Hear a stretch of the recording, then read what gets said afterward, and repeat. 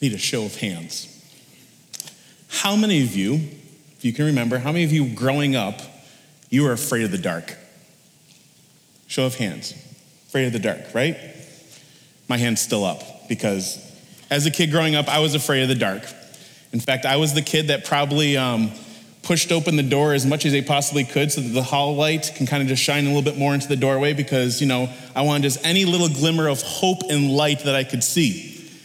And if that didn't work, then I wanted to hide from the darkness. And so I would just kind of pull the cover over my head, thinking that I can actually hide from the darkness, even though realizing that there's actually more darkness underneath the blanket. I wonder though, if we ever outgrow our fear of the darkness. Because even now as an adult, I don't really like it. Now, I don't like the darkness that Gerald May defines as the dark night of the soul. The darkness in which there's obscurity. The darkness in which God seems absent. The darkness in which activity from God seems to be little to none. The darkness in which every time we cry out, the prayer seems to fall upon deaf ears. That darkness, the darkness that Psalm 88 is talking about. And as we've been hearing, the Psalms speak to the seasons of life, and each psalm that we read about, we can kind of dive into, we can take on the posture, and we can learn more about, then surely Psalm 88, in its darkness, in its obscurity, gives us a posture that we ourselves can model and take when we ourselves hit seasons of life that we want nothing to do with. Because no matter how much we may want to flee from darkness, no matter how much we want nothing to do with obscurity, no matter how much we want nothing to do with the quietness that often comes, it's something we have to face. So Psalm 88, it's a lament. It's one of many laments, and it kind of follows a little bit of the same pattern and structure that other laments do. It has in it within this, there's this plea, there's this petitioning to God. It's kind of saying, this is the state that I'm in. There is a prayer for asking for deliverance. But here's the thing, it kind of goes off a little bit. It kind of goes with like Sesame Street's, one of these things does not like the other. This psalm in particular does not end the way other laments do. Other laments actually say, here's my future praise of deliverance. Here's my future hope. How does this one end? Darkness, you're my only friend. Actually has us thinking more about probably Simon and Garfunkel's opening lyrics to The Sound of Silence than it does to any future hope of deliverance. And if you weren't thinking of Simon and Garfunkel up to now, you are right now. But if we think about it, we can't escape darkness. We can't escape the season. We become just like the psalmist. How often do we utter prayers in which we say things like, God, are you hearing my prayer as my parents walk through divorce? God, are you hearing my prayer with this terminal medical diagnosis? God, are you hearing my prayer when I no longer feel close to you as I spend time in your word? God, are you hearing my prayer because I sing the songs, but they don't seem to resonate in my heart and my soul? God, are you hearing me when I cry out?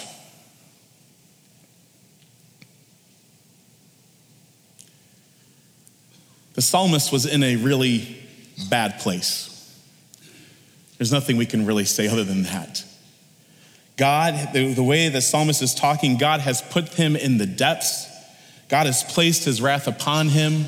God has rejected him. God is hiding his face from him. God has destroyed him. God has him in a dark night of the soul. And we all respond differently to dark nights. We all respond differently. We respond in the season of obscurity in ways that can baffle us and baffle others. Some of us respond by simply saying, I'm gonna hide from it. We try to pull the blanket of our life over the darkness and try to hide ourselves from it. When we walk through the darkness, we try to blame ourselves or we blame others. We look for something to blame for whatever it is that we are walking through. Others, when we walk through darkness, we actually look for something that can explain away what's going on. We might even deny that we're actually even in darkness. We all walk through it differently. About 2 years ago, I was experiencing some different kind of physical symptoms that kind of had me alarmed. And so I went to the doctor, and the initial kind of thinking from the appointment on was that there's a possibility of cancer. And in this initial, and so they started running a gamut of tests and blood work and all kinds of different things. And from that initial moment in which there's the possibility of who knows what, to even afterwards in which treatment was taking place and all these different kinds of things, I found myself in a season that I did not want to be in. And I found myself doing some things in this dark night that I actually did not think I was actually going to do. I found myself questioning things. I found myself wanting information. I found myself saying things like, well, what did I do to make this happen? Well, what caused this? Who can I blame? What can I blame?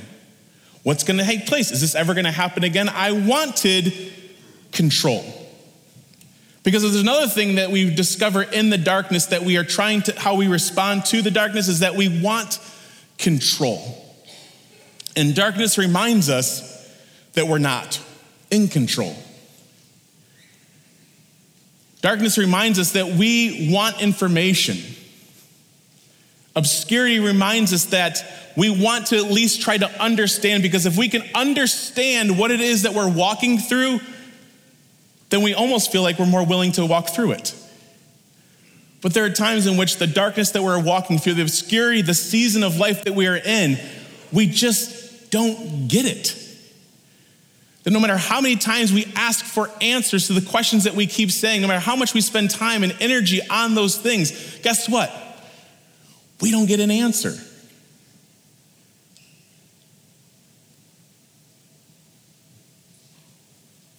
Because it's quiet.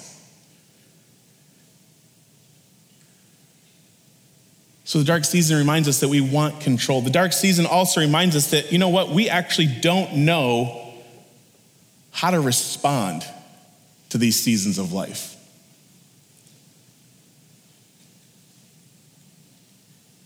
Another show of hands. This psalm was a little different than the ones that we've been, even the way that we had the video presenting, it's a little different than the ones we've been having before, isn't it? This one was a little bit down. And so in this sense, when we see the scripture kind of being and lived out, and even as we read it, we kind of go, really?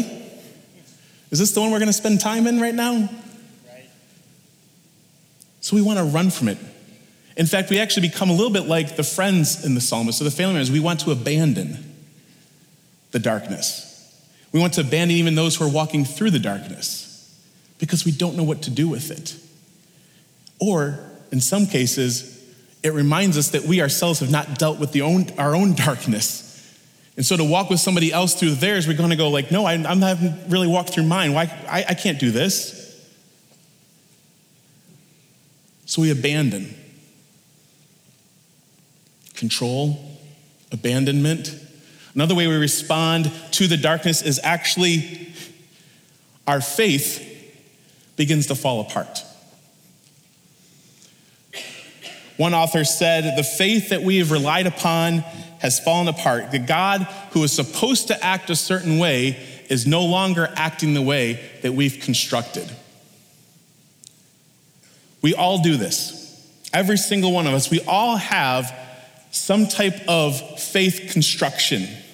We all have certain views by which we think God is supposed to act. That when something or a certain event happens in life, we have an idea, we have a view that this is how God is supposed to act. And when God does not act that way, something's put at conflict. We start to almost like run up against the wall of the boundaries that we've made of how God is. We try to explain it away. Those things that we were talking about earlier, God, you are not supposed to act this way. Why are you acting this way? And when we ask that question, what is there? Silence.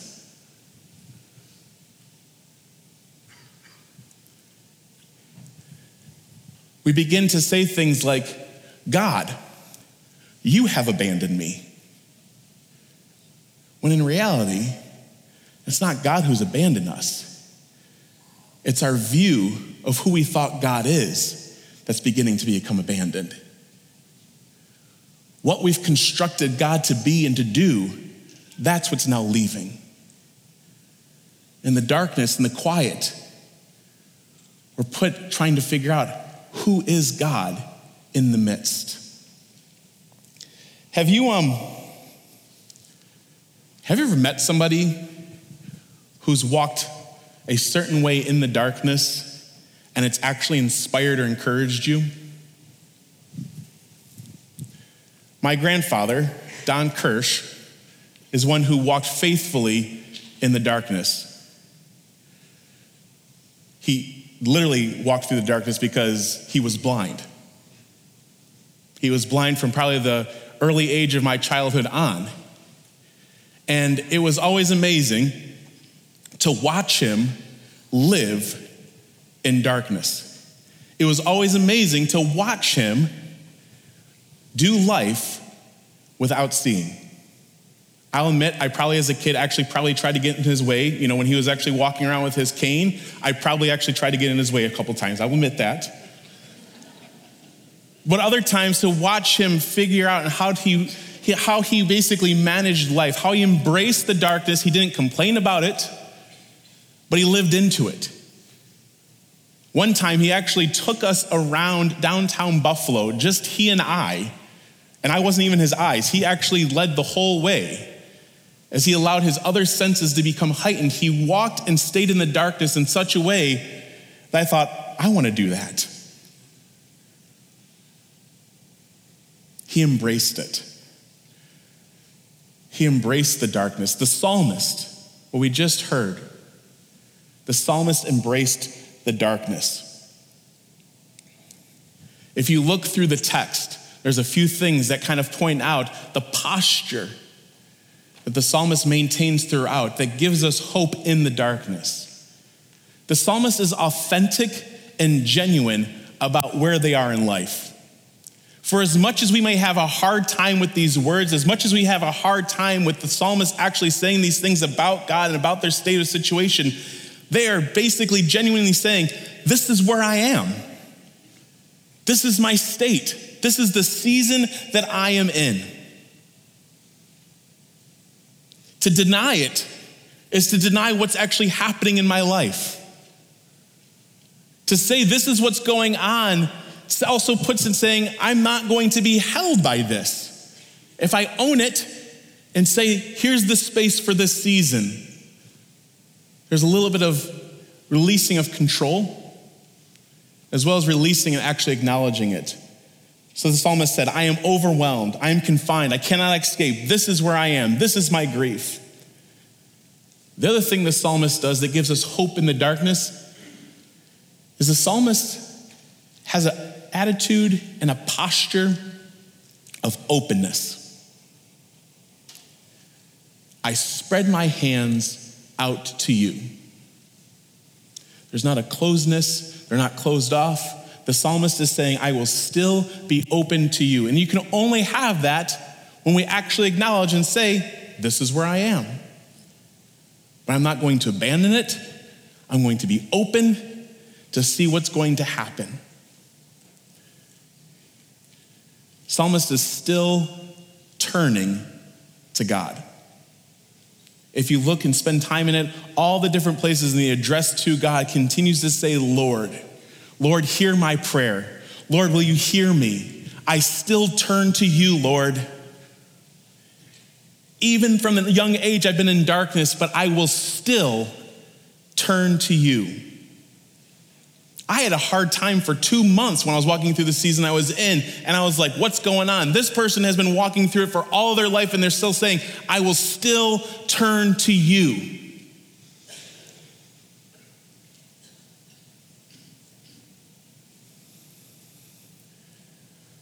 No matter what we have no matter what sliver or glimmer of hope and light we have, we still turn to God. And this is the part that as I spent more time reading and thinking out what the psalmist is actually doing, I realized that the psalmist actually was shouting an item of praise at the end. It's just not what we're used to. The psalmist said, "Darkness, you are my friend."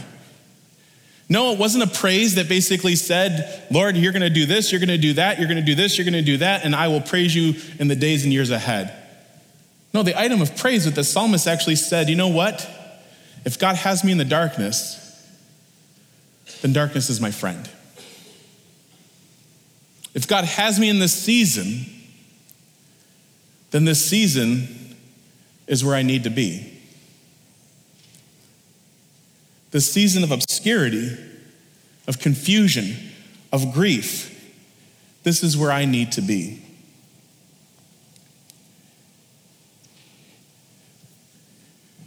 So what do we do? What do we do with this? If we're to take on the posture of the psalmist, what can we do? We can lean in to the season of obscurity. This is something that the recovery community does so well. They are authentic, they are genuine, they are real, and they are honest about what is going on. And they say, you know what? This is where you are. I'm going to lean in with you. We're going to hold this space for walking through this season of darkness. They don't run from it. They stay in it. So we too can model and posture after the psalmist and say, darkness, we're going to lean in. We're going to create and hold this space for this time. What would it look like if we took on the posture of the psalmist and we were actually genuine and authentic about the seasons that we're in? Our groups that we share with, our families, our coworkers, our places in which we have influence. When if we actually were genuinely shared and said, this is the season I am in? We try to do this. We try to do this when we walk up to people and we say, how are you doing? We just treat it as like just some cordial, just kind of like, and we expect back just like I'm good, how are you? But when we actually ask each other, how are you doing? Let's be prepared for a variety of responses. I remember I did this with somebody. I asked them, I said, how are you doing? And they said, do you really want to know? And I actually stopped for a second. I thought, do I really want to know? But I thought, if I asked, then I should know. And so I did. I said, yes, I do. I probably said a little hesitantly, but I did say, yes, I do want to know. And we had a conversation about the season of life they are in. If we are actually create and hold the space, we can find a couple things out. We can find out, one, people actually do care about the season you're in. And the other thing we find out is we are not the only one walking through that season. I actually was a little bit nervous when I was going to do the show of hands and said, who's afraid of the darkness? Because you know what I actually thought? I actually thought I was going to be the only one who had his hand up. I even asked my wife, I said, hey, do you think other people are going to actually raise their hand if I say who was afraid of the dark when they were a kid? Because I'm pretty sure I was the only one who was ever afraid of the dark. And we think that though when we talk about darkness, we think, well, I don't want to share that because if I share that, then I'm the only one who's walking through a Psalm 88 season. If I say that I'm the only one who's ever they're going to laugh and be like, oh, really? You're resonating with that Psalm? Oh, okay. Well, I'm going to go now. No, we think that. When we actually are authentic and say, this is how I'm doing, we find out, I'll walk through that with you.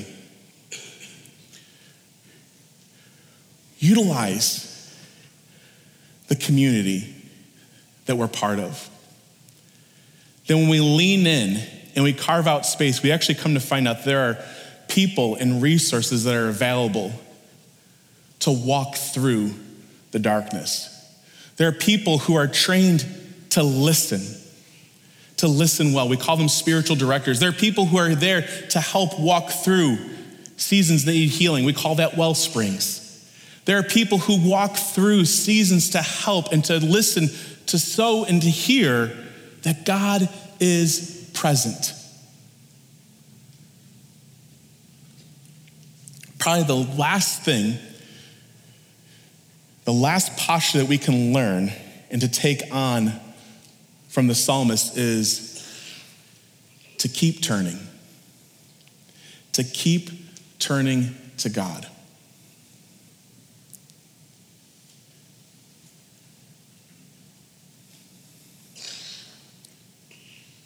Because darkness is hard. Grief is hard. Discouragement is hard. Loss, loneliness. And when it feels like God is not anywhere near, it is hard.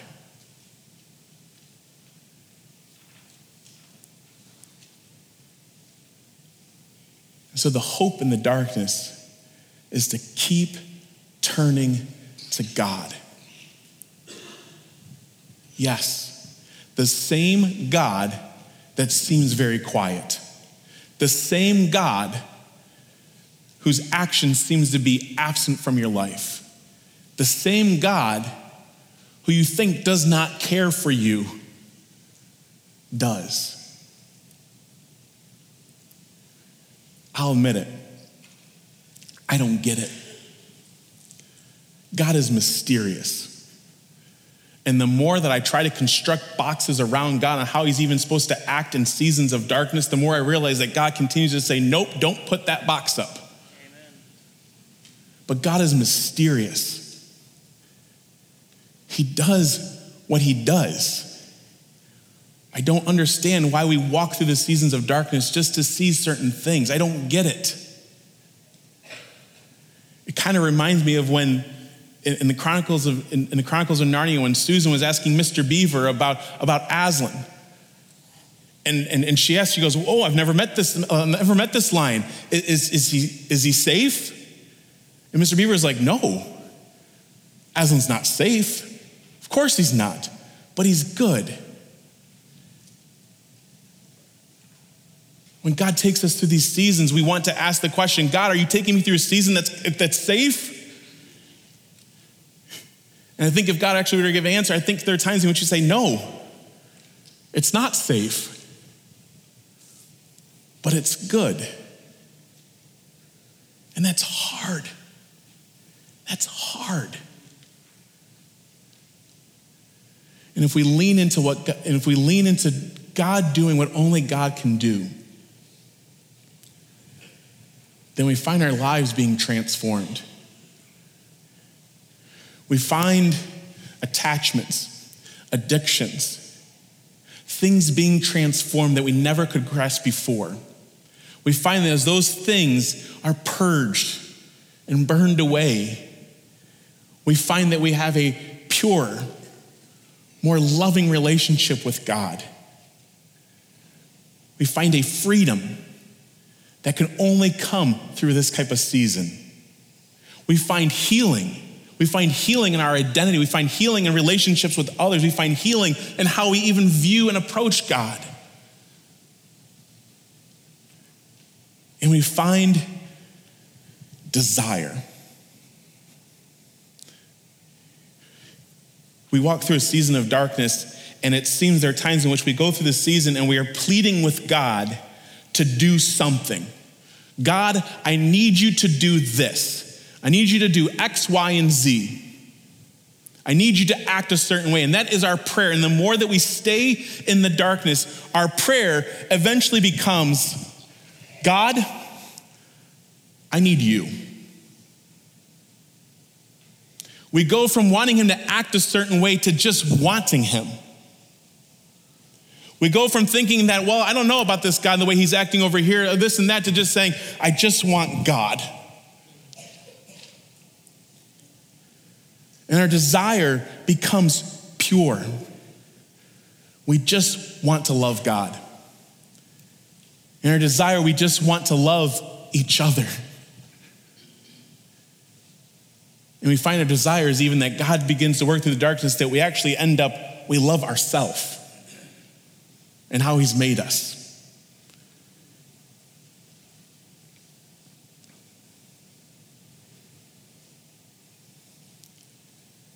I tried to think about where do we go from here? That yeah, we've got these practical things that we can do. We've got these things in which God is doing, the mystery. But one of the things I thought, and I wrestled with this, I thought, the thing about darkness is that dawn does end up coming. We so often talk about, when I think about Easter, we think about what happened on Good Friday was horror, right? We talk about Good Friday like this. Why is that good? It's this season, Christ died. And we so often jump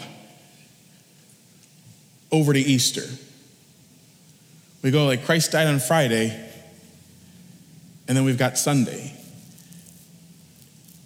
But there's this Holy Saturday. Psalm 88 is Saturday. And when we're in Saturday, we need to live in it. We need to stay in it. But the gospel also tells us that dawn is coming. We don't know when. We don't know how. But it is coming. John of the Cross, who actually did the work on the dark night of the soul, one of the poems that he wrote at the very end gives us the glimmer, the hope that we have exiting darkness. He says, "How gently and lovingly you wake in my heart, where in secret you dwell alone, and in your sweet breathing filled with good and glory, how tenderly you swell my heart with love." Darkness just seems dark. But dawn shows us just the little glimmer of light and hope that we need. The little glimmer of light and hope that says, hope is here. Light is breaking in. So let us keep holding on to the hope that's found in darkness.